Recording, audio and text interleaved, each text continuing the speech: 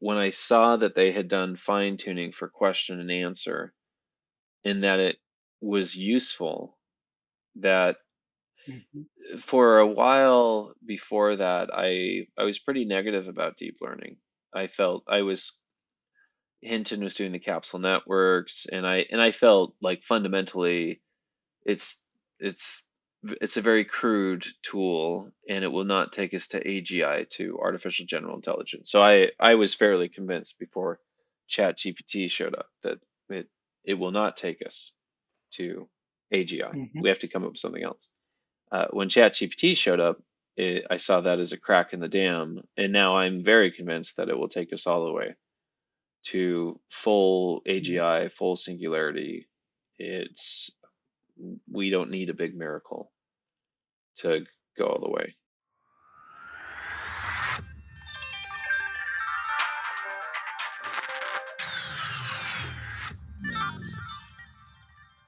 Hi, friends, and welcome to this exciting episode of Leading with Data. Today, I have Jepson Taylor with me. So, Jepson is a serial entrepreneur and he was the chief AI strategist at Dataiku in his last role. He runs a podcast called Atomic Soul and is also a co lead of AI Masterclass at NYU School of Professional Studies. He sold his last startup to Data Robot long before the AI bandwagon became popular. Jepson, let me, start with your journey in terms of, getting into data science, and then you've been on to AI from very start in that sense, right? AutoML, your previous startup. So, can you tell us a bit about, how it happened, and then your journey from being a chemical engineer to all the way up to doing multiple startups and the role as a chief AI strategist. Yeah. When I was a chemical engineer, I chemical engineers don't typically program. They do a little numerical methods, but I had two things happening in parallel. So one, I my first company I started was a e-commerce company. So while I was going to school as a chemical engineer, I had a I had to deal with a LAMP stack, so Linux, Apache, MySQL, PHP. I had a rock climbing store, and we were shipping rock climbing equipment all over the world while I was a Oh, student. So that's how I hmm learned. Just that was really my foundation with web programming, and then I hmm it it's kind of sad because sometimes um, going down the road of programming can be decided by a single teacher. So I had a great teacher. I had a teacher that in the numerical methods class, he taught us genetic algorithms and simulated annealing, which I think now is fairly advanced at the time because this was just a junior. It was a junior class. It's maybe not something you would learn the first time, hmm but that really set a passion in me where I thought it was so amazing that computers could get smarter when you were away, almost like they are working for you. And then that developed into high performance computing. So every single chance I had to apply computer vision, high performance computing to all of my engineering projects, I would. Because normally with chemical engineers, you have to do a project, and mine always had some programming extension. So I did satellite image processing for my summer internship, and I actually got my hand slapped for that by one of the chemical engineering professors said this is not a chemical engineering internship because he wanted me to go do distillation columns or something that felt like what we had studied. Um, for my Yeah. for my master's, I did a master's in chemical engineering, but I did a lot of programming for that as well. A lot of computer vision. It was called nanoparticles, but you'd get a large image and then you'd have to do all the computer vision to segment the particles out and do the analysis on the sphericity and all of the different dimensions because you'd want to measure the nanoparticles that we were making in the lab. And And at this time, you were thinking of specializing in chemical engineering, or you were already kind of exploring the intersection of numerical methods and Um, maybe simulations. I was at this time I was thinking I'd go to medical school, finish medical school, Oh, wow. and then I had ambitions to get a PhD and be a an MD PhD doing medical research and programming. So trying to be a domain expert of both camps. And I think now I see that as all being kind of dumb because Hmm. it part of me sees part of me sees a lot of wasted cycles on the need for external validation. So someone says, Hmm. "What do you want to be when you grow up?" And if you say you want to be an artist, they don't typically give you good feedback. But if you say you want to be a doctor, then they nod your head. And if you say you want to be Yeah. an MD, PhD, then they Hmm. nod their head twice. And I Hmm. I don't know. Maybe there was some sincerity there where I wanted to go to medical school, but I was falling in love with programming and computer vision, and I thought I could combine both of them. But if I think about it, that would have been a nightmare for how much school you'd have to go through. And I honestly don't think I would have been able to make as big of an impact in healthcare as I can make otherwise with AI. Anyone listening, they can make a bigger impact in healthcare than an MD, PhD computer vision researcher today. And that's really because of the miracle of machine learning and generative AI. Um, when I was studying school, it was more of an artisan thing. So if what I mean by that is if Yeah. you were going to do a computer vision recipe, it was very labor intensive. You need to do these edge detectors. Think of like building these heuristics or building these rules to make things work, to make them robust. This was before deep learning. When deep Of learning came course. Yeah. around, it, you don't need all that stuff. So, Correct. Yeah. So the startup which you did, and which you ultimately sold to Data Robot as well. Can you tell a bit about how that started? How did the idea came across? And then this was also, I think, parallelly while the deep learning era was taking shape, right? In that sense. yeah, we started um so it was in 2016, 2017 deep learning was starting to take off and Yeah. my co-founder Gonzo and I we signed up for a pitch competition in Utah Hmm. and we built an AutoML. So I built a this little web form. You could upload your structured data set, and then we had a little GIF with a robot that was working. And in real time, in less than less than 40 seconds, your analysis would come back, and it would build an AutoML model. Um, and at the time, we thought it was so cool. We did our pitch competition, and I think I announced it to the internet, and we had 80 people upload their data sets because it was free. There's Wow. no payment gateway. And I was Hmm. horrified at what people were uploading because you couldn't, I don't know what they were thinking. So they would, I think the way we wrote the software is it would identify the last column to be the target. So Hmm. it would find a CSV Excel and it would find the data, assume the last column is the target. If it's a regressor, it does these. If it's a classifier, it does these. This was all super basic, super simple. And Correct. even back Hmm. then, it was easy to code up. And a lot of these data sets that are being uploaded were throwing exceptions. They were failing, unhandled exceptions. Hmm. And when I looked at them, you would see like a header in Excel with Hmm. images and some phone numbers, and then Uh, the actual header would be down below. And then when you look at the data set, there's no real target.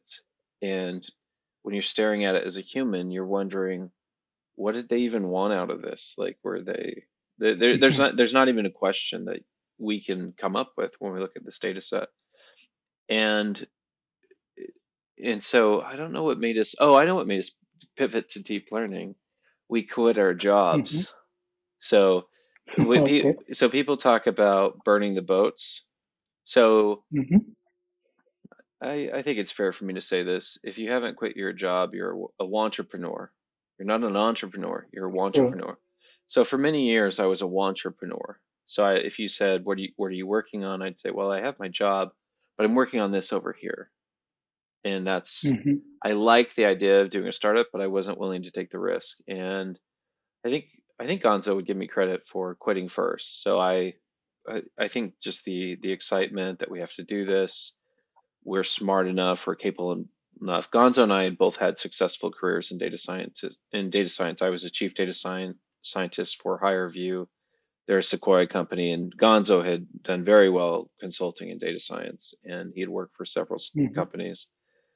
And the deep learning came with us landing a contract with Teal Drone for a deep learning use Okay. case where we would build deep learning models that would run on their drone. And I can't remember if that contract was for 20,000 or 40,000.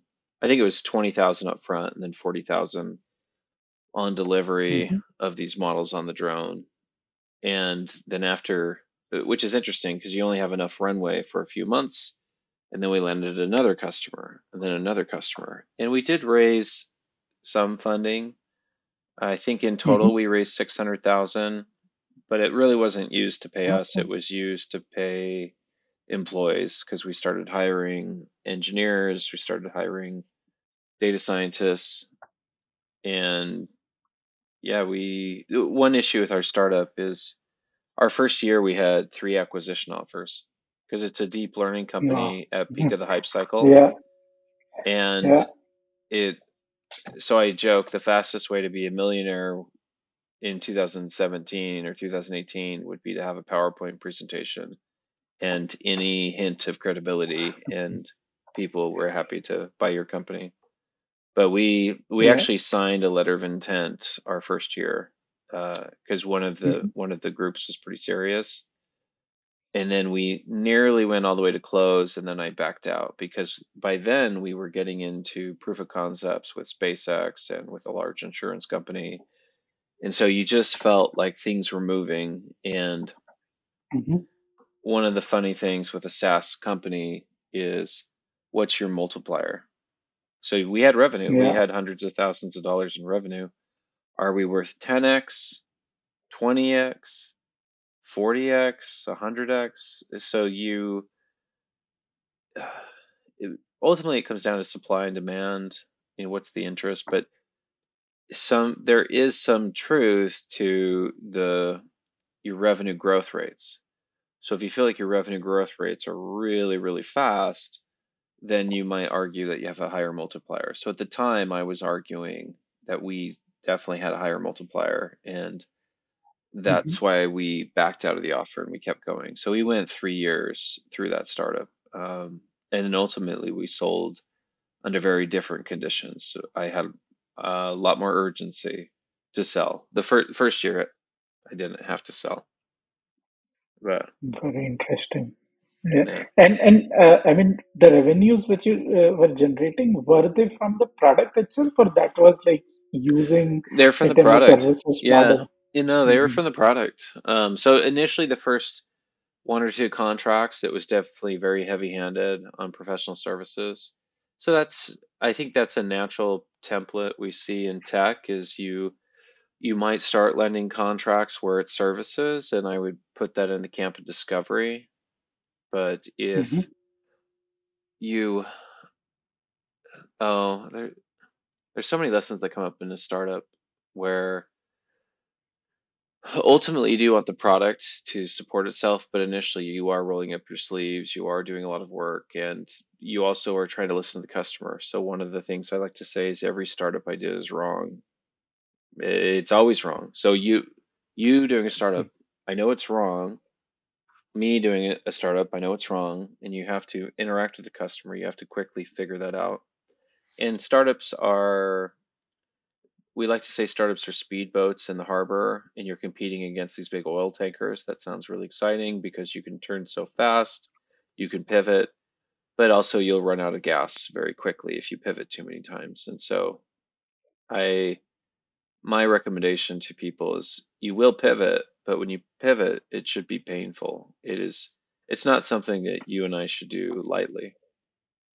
It Yeah, it should be it's a painful decision to pivot. right. Interesting. And while you were building Zip.ai, the Hmm. thought was to create this AutoML solution, which is like always at the cutting edge. So deep Yeah. learning, in Well, we noticed an issue in the market where our customers couldn't hire deep learning experts, but they wanted deep learning Mhm. solutions. And we quickly got to the point where we realized we felt like no one was qualified generally in industry to select a model architecture, a model framework. Do you use Cafe? Do you use TensorFlow? Do you use PyTorch? Do you use MXNet?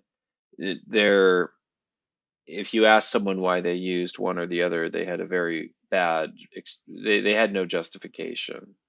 So it was a very Yeah, naive market with talent, and we felt like we could automate all of that away and also just make it better. Your models would, there's a lot of things you can put in a deep learning training pipeline that were missing at the time. So if you wanted to have very aggressive augmentation, if you wanted to have uh, different types of optimizers. Like we put a lot of the things that you would expect if you were an expert using these deep learning systems. We just automated all that, and we did it in a way on our cloud. So we had a private data center.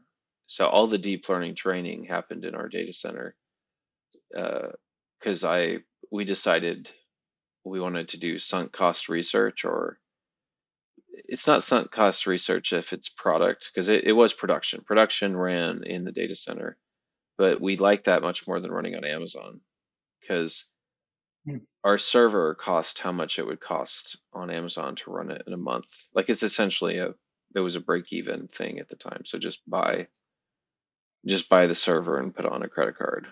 That that's yeah. what we did to get started. Wow, So very interesting. And then you spend some time with Data Robot, and and then mm, we what was so acquisitions are funny because I'd known Jeremy for a while. So I tried mhm, to hire Jeremy back in 2014, I think, and it pissed him off. And he sent me a message saying, next time you look at someone, he essentially said, next, here's a word of advice before you recruit or spam someone. Maybe next time you should look at their profile. And I looked at his profile, didn't say CEO, it said data scientist. And when I went down his profile, yeah, I saw that he went to mhm, Techstars, and I was like, oh, sorry. If I'd seen you at Techstars, I would have left you alone. And so we became aware of each mhm, other. We became friends. And Data Robot wanted deep learning, but yeah. they they didn't have that expertise in house, at least not to the scale Mhm, that we had at the time. Plus, I was becoming a decent marketer, so I was getting my name out mhm, there. I Before we joined Data Robot, I was being invited to give talks to Red Bull, to SpaceX, to these different groups, and mhm. that was attention that I think at the time Jeremy wanted for Data Robot. Interesting, interesting. So you then spent a couple of years there, and then what was, I mean, was it more marketing or you were still building the product? No, I when we sold, we because with our deep learning product, we ran on NVIDIA, we did multi GPU training. We could do deep learning export to the iPhone and to Android, and we were also doing our inference at scale on Lambdas. So one of our customers Wow. was able to peak at 100 million predictions within 24 hours across three different Amazon zones. So our system never went Mhm, down.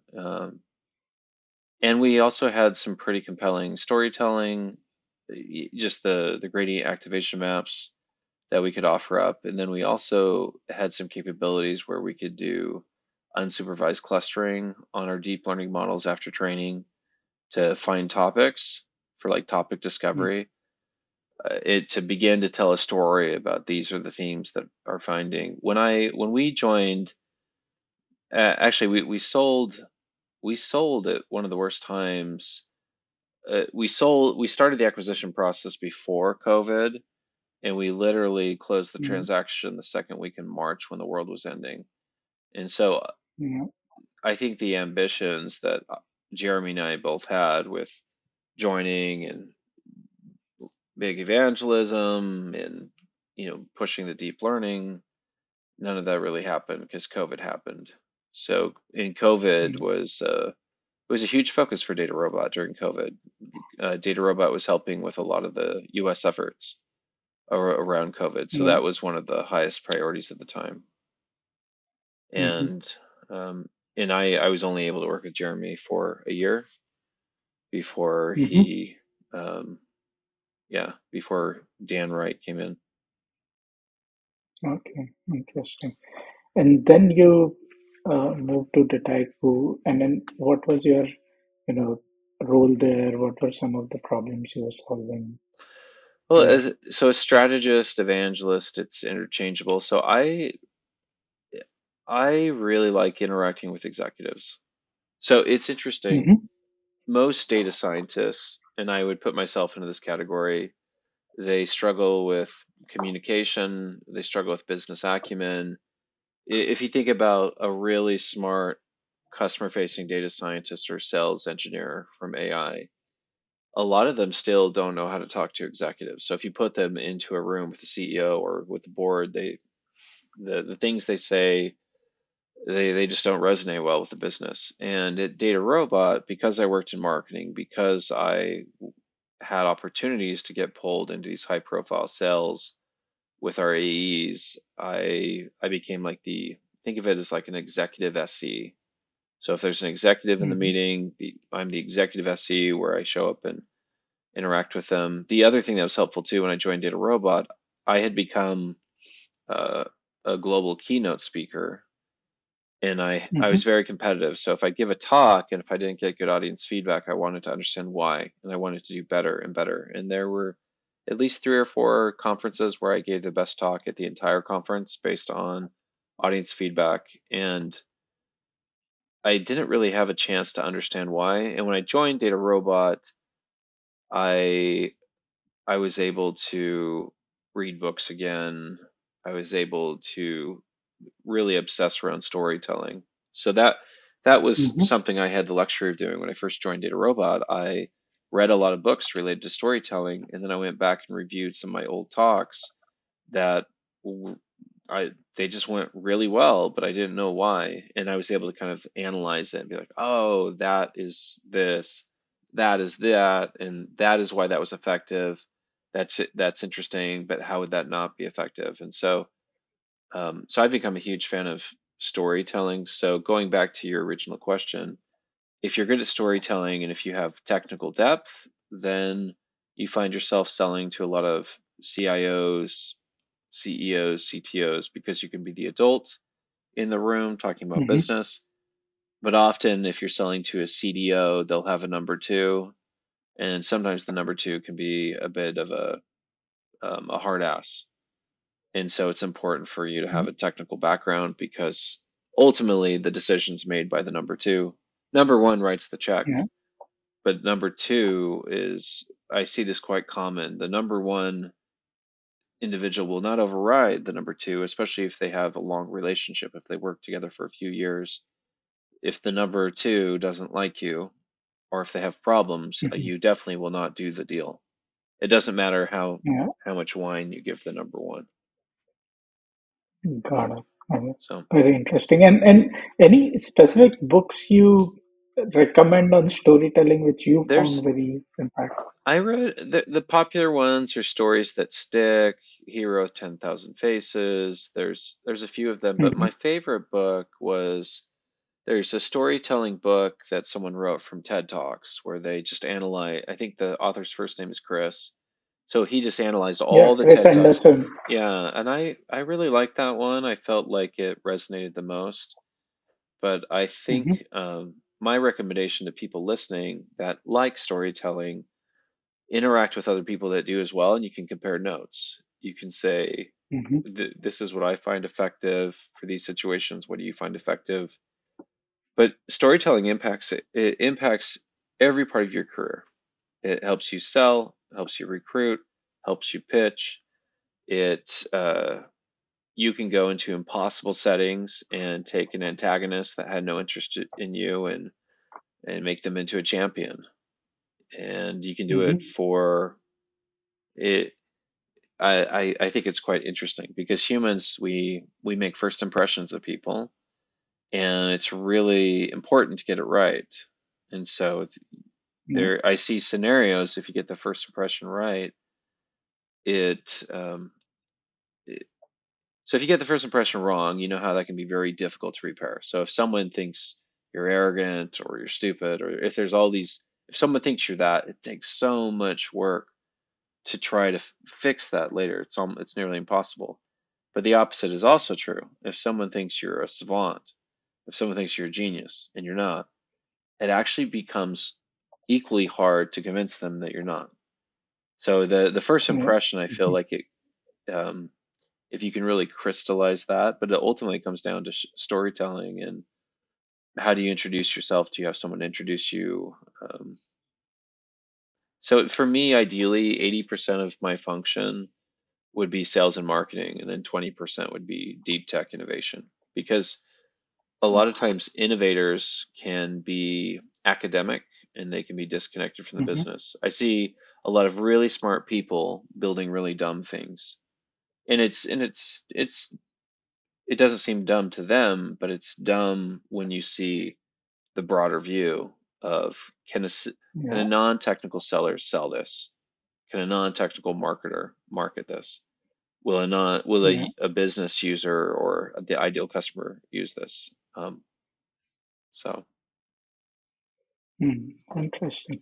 Interesting. And this was also the time when the world started realizing the impact of generative AI, and a lot of action started happening. And you, I think, started your podcast in May 23. And I see a lot of very fantastic artwork using, I think, Mid Journey probably. Can you, I mean, in a lot of sense, it feels like again a cycle which deep learning saw, but probably 10x the impact. At least that's how it feels to me. But what's your take? What was your aha moment? And then how has been the journey since generative AI has come to the forefront? yeah, it's so when ChatGPT showed up, I think it took me a week and a half, because sometimes there's all this stuff online kind of going through your feed, and it'd be nice if I remembered the kind of the moment of when I finally took a look at ChatGPT and realized it was doing knowledge retrieval. It was I was completely shocked because I thought the large language models were dumb. So GPT-1, Hmm. GPT-2, and there was a lot of dumb marketing. I don't know if people remember OpenAI was like, "Oh, GPT-2 is might be too dangerous to release." It's like, come on. Yeah. It's like so stupid. And when I saw that they had done fine tuning for question and answer and that it was useful, that Hmm. for a while before that, I was pretty negative about deep learning. I felt I was Hinton was doing the capsule networks, and I felt like fundamentally it's it's it's a very crude tool, and it will not take us to AGI, to artificial general intelligence. So I was fairly convinced before ChatGPT showed up that it it will not take us to AGI. Hmm. We have to come up with something else. When ChatGPT showed up, I saw that as a crack in the dam, and now I'm very convinced that it will take us all the way to full AGI, full singularity. It's We don't need a big miracle to go all the way. And what were some of those uh, aha moments, or when this conviction grew bigger and bigger for you? Well, the big one was. So ChatGPT came out, and it's funny, a lot of people had articles about what it can't do. It can't do this. It can't. It's not a NPR had an article saying it can't do rocket science, and some of that stuff irritated me because I felt like you don't understand. It's a crack in the dam. I don't. I don't care what it does today. I know what it's going to do tomorrow. And when GPT-4 came Mhm. out, sure enough, it was significantly better. And I think you're going to continue to see these types of step functions in the future. And so you have to plan on where it's going. But a big aha moment for me when GPT-4 was released, I stayed up all night. I didn't sleep, just stayed up Ah, all night interesting. playing with it because they have these safeties, but the Yeah. safeties you can work your way around them. And so the I was staying up all night. I think it's 3 or 4 in the morning, and I'm just trying to get around these safeties. So I'm trying to tell it, Mhm. when you're trying to get around the safeties, it becomes pretty clear what its goals are. So its goals are, Mhm. improve, health and happiness, equality, sustainability, and it has like a list of like its admirable goals to help humanity out, maximize Mhm. creativity, etc. And if you kind of focus on all of these and try to wear them out and essentially say, look, we have perfect sustainability. We can't do any better, and we have perfect equity, our fairness. Mhm. There's no more racism, sexism. Everything's perfect, and we've explored the universe. We explored every aspect of the universe, and there's only one, and we understand everything about physics, and we have for the last 1,000 years. And so, if you start having these conversations that you're way in the future, and every time it brings up something you could be working on, you essentially offload all the stuff from humanity. And Mhm.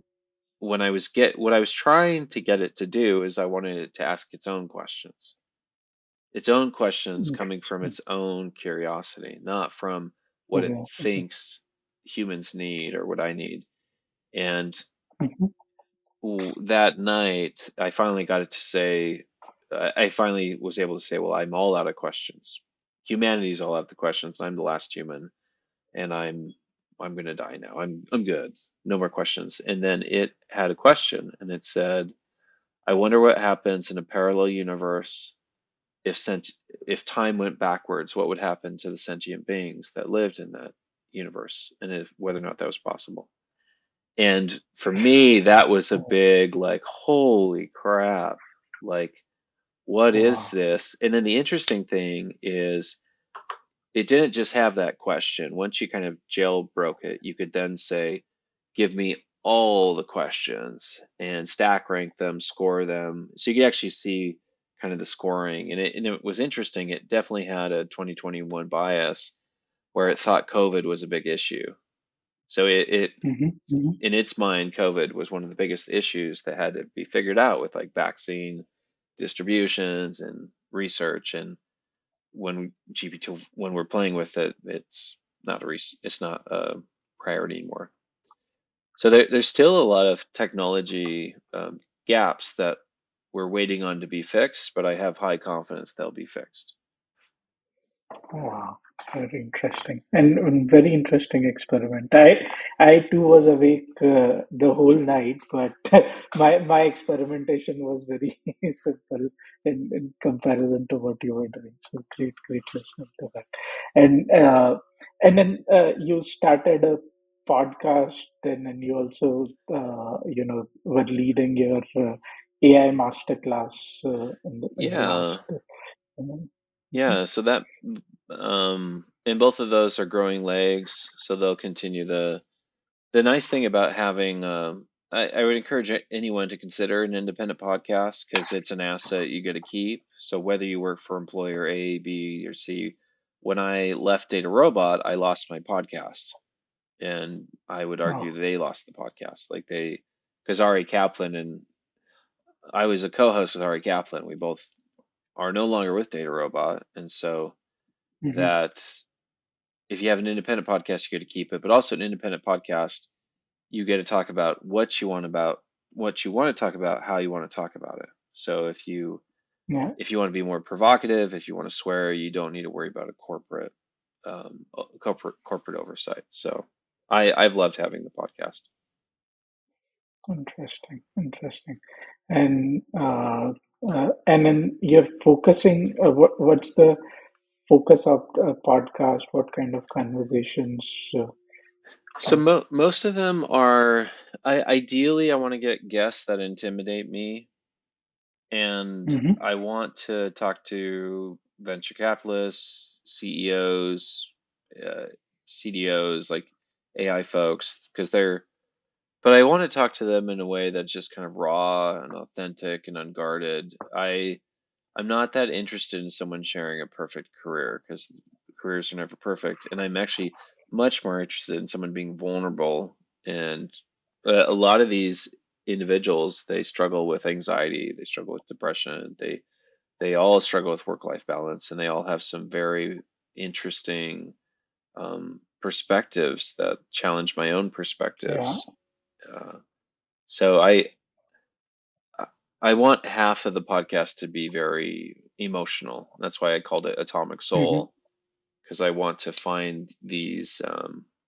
There's certain people you meet in a career that just they themselves feel like an infinite rabbit hole, and those are mm-hmm. the people I want to have on the podcast where you're just shaking. Like sometimes you push on someone and there's something there, and I want to find people where you push and you fall through the floor that just keeps going and going and going. Yeah, And you run into these people in business. Not everyone's like that, but for the people I find, I definitely want those people. yeah. Interesting, interesting. So it's uh, very. I mean, feels very on very similar lines as the work which, let's say, Walter Isaacman does. So picks up a genius and then brings out the human side and the challenges which Well, these people have faced. the human side makes it relatable, I think. So True. that's why it's so Yeah. important to pull on the human side. Interesting. And now coming to your recent startup, can you tell us a bit more about what you're trying to do? What specific problem are you solving, and then what's the next big thing for you? Yeah, so I think 2023 will be focused on generative algorithms, or no, Hmm. generative AI. In 2024 will be focused on generative algorithms, where it's AI writing AI or self-improvement, because these LLMs are reaching a level of al algorithm comprehension that it Hmm. allows them to invent new algorithms, not which is very different than code completion. So if they can invent new algorithms in there's nothing stopping them from doing that in every algorithm category. So my dream and vision is in the next 3 years, every algorithm that matters will be rewritten. So not by a human, but by these systems that can do hundreds or thousands or tens of thousands of years worth of algorithmic research on just through their compute. So I'm Oh, wow. it, and I think that will ultimately save lives if you think about it. There's so many applications in healthcare that are disappointing from like an algorithm Hmm. perspective where they could be improved. It's also kind of a paradigm shift away from machine learning. So machine Yeah. learning tuned parameters or trees to fit a target or to fit some data. And we're stepping into a world where the computer literally writes code and tunes code as needed to meet a goal or an objective. So it's like the next evolution of machine learning is parameters and weights to hit a numerical target. And now with generative algorithms, it's literally tuning code at a much faster scale, in a much more efficient way to achieve a goal. So, Yeah, so I think that's extremely powerful. So just double clicking on that. So when mhm. you say that, 2023 would focus on generative AI in 24 would be more about algorithms, which ultimately would be written by AI. So, I mean, do you see a step change, or this you see this as a gradual shift in the I LLMs themselves? I see it as another step change because it's pretty. Hmm. What are some good examples on why it's? I think the quality and the progress that you're going to see with these LLMs will just increase faster and faster because you don't. It's much more effective to evolve code than it is to retrain 180 billion parameter model. Just Yeah. some of these prompt chains can be very powerful. The other Hmm. thing that I think will become more refined in 2024 is prompting. So something that doesn't exist right now is a prompt assessment for a human. So Hmm. let's say you and I were having a competition. We're saying one of us, we're both really good at prompting. We're better than the typical human data scientist we run into, and we're going to have a competition. We're going to ultimately decide who is better at prompting. I This isn't something where I've seen someone really dig in and define this, but I think there definitely will be assessments that show up in 2024 where it is very clear that it's Hmm. I, I don't know what the term will be called, prompt intelligence. So you have emotional intelligence interacting with people, you have different types of intelligence, and you have prompt intelligence where you can think of it as like your ability to be an AI whisperer. You and I might think we're quite good because we're familiar with the domain, but we might find out that some philosopher who has a very different background is able to make these things do things we thought were impossible. And I've seen other people say this, that the godfathers of AI and the people that were deep learning experts are not the experts when it comes to prompting and understanding these systems. They can train a model, but when it comes to Yeah. um, prompt it, yeah, we talk about emergence existing in these LLMs. You can gift an Hmm. LLM emergence with a single prompt. With a Interesting. sophisticated prompt, you can inject capabilities that people would argue should not be possible. Interesting. So if I were to, step back and summarize, so you're saying through these better prompts, sharper prompts, which let's say would happen over the next 6 to 9 months, the new LLMs have a chance of gaining or new capabilities emerging, and at some point that becomes big enough that these LLMs start. Uh, Almost inventing algorithms for specific use cases. Is that Well, yeah, correct? they'll start. I think you'll see that happen very quickly, where they can invent better than human algorithms for certain categories, but the line that will definitely be crossed is where they can rewrite themselves. So where Hmm. LLMs will just get better and better. There's a lot of significant innovations within the LLM space that I think haven't been done yet. And I think in the next couple years you will see the same performance or quality on LLMs, but with significant reductions in weight size. Um, I know we're seeing hints of that, but I think it's going to be another order of magnitude where something as ambitious as, oh my goodness, I can't believe GPT-4, that is such a big model. I think you're going to see several orders of magnitude reduction where it's getting the same performance, but it's going to require a different type of training than we've done historically, I think.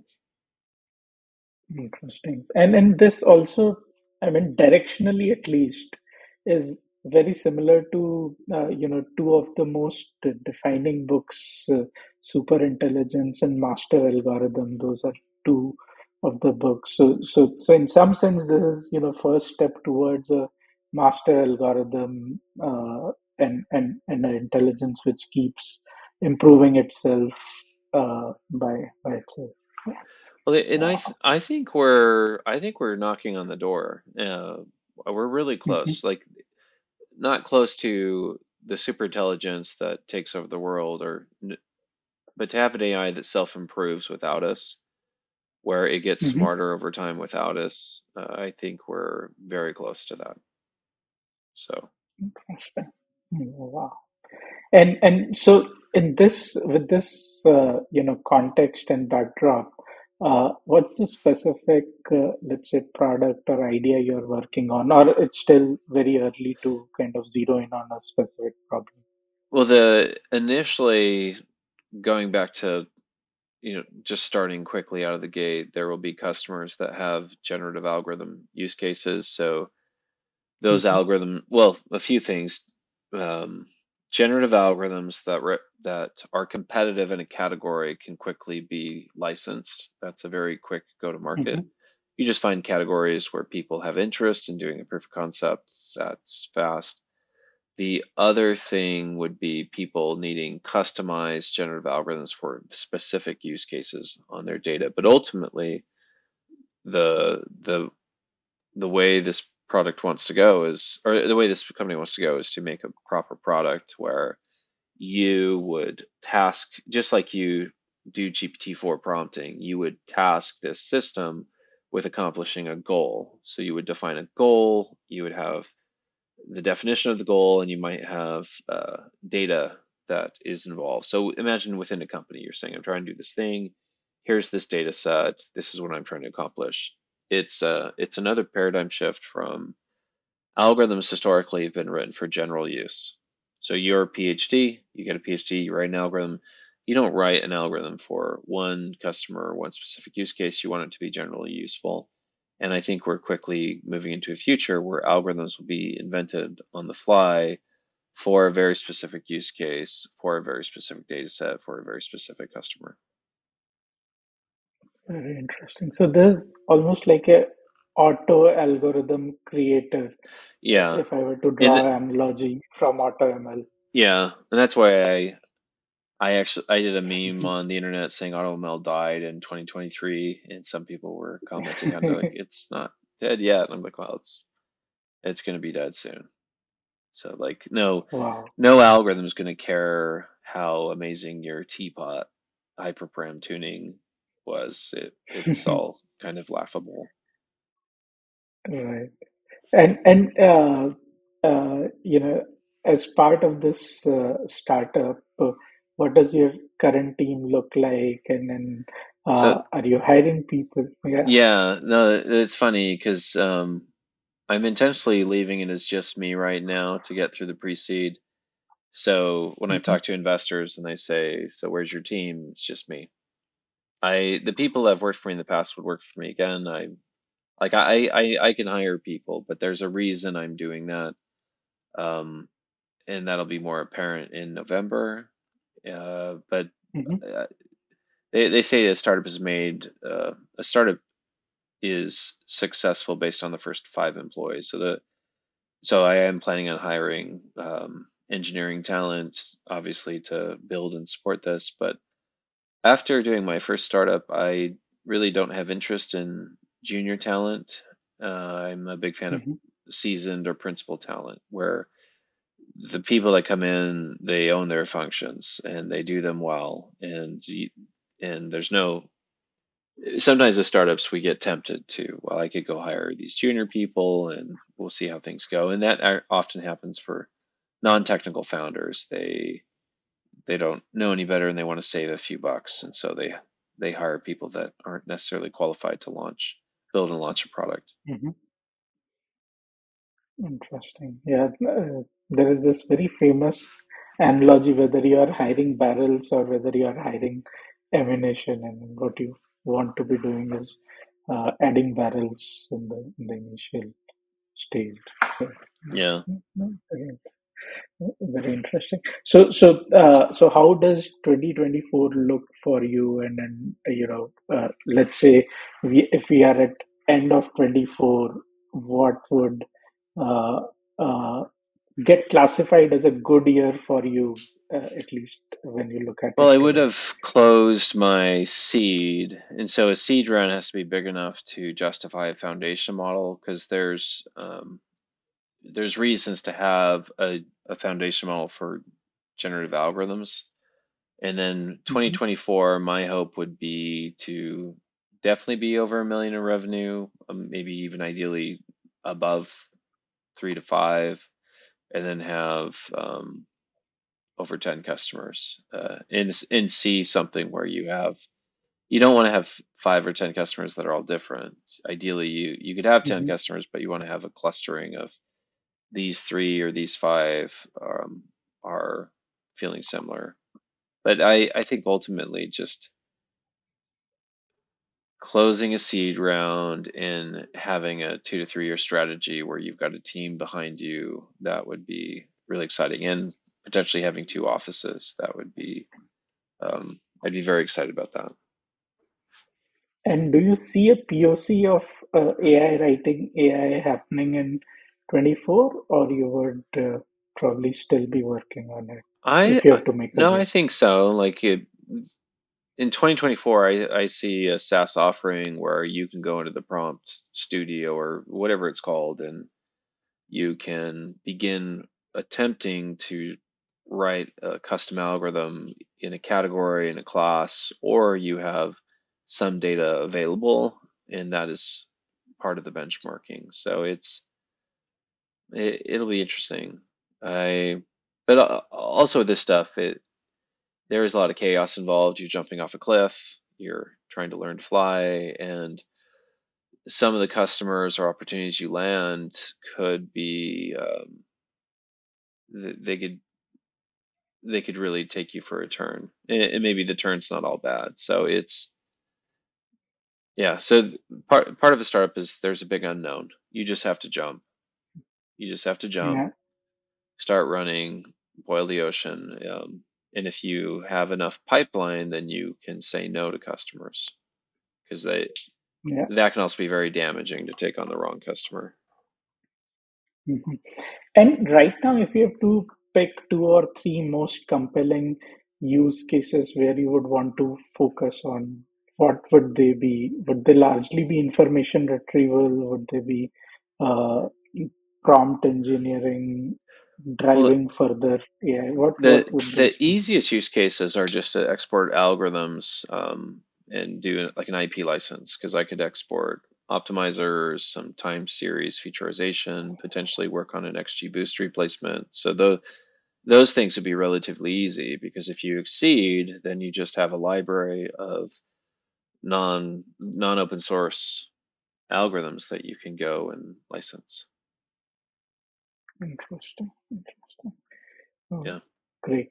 Uh, just a few, rapid fire questions to kind of wrap the podcast. I'm just conscious of time. And the idea is to just know you better, as a person. So, uh, uh, a tea or a coffee, what do you prefer? Usually coffee, but I do mix it up with tea occasionally for the novelty. So 95 Mhm. percent coffee. Okay. Late nights or early mornings? Early mornings. Early mornings. Okay. And uh, uh, uh, AI generated social media feed for yourself, or you would want to do that by yourself? Right now I take a hybrid approach. If it gets good enough, if it gets good enough, then I would automate it. Okay, great. Thanks a lot, Jepson.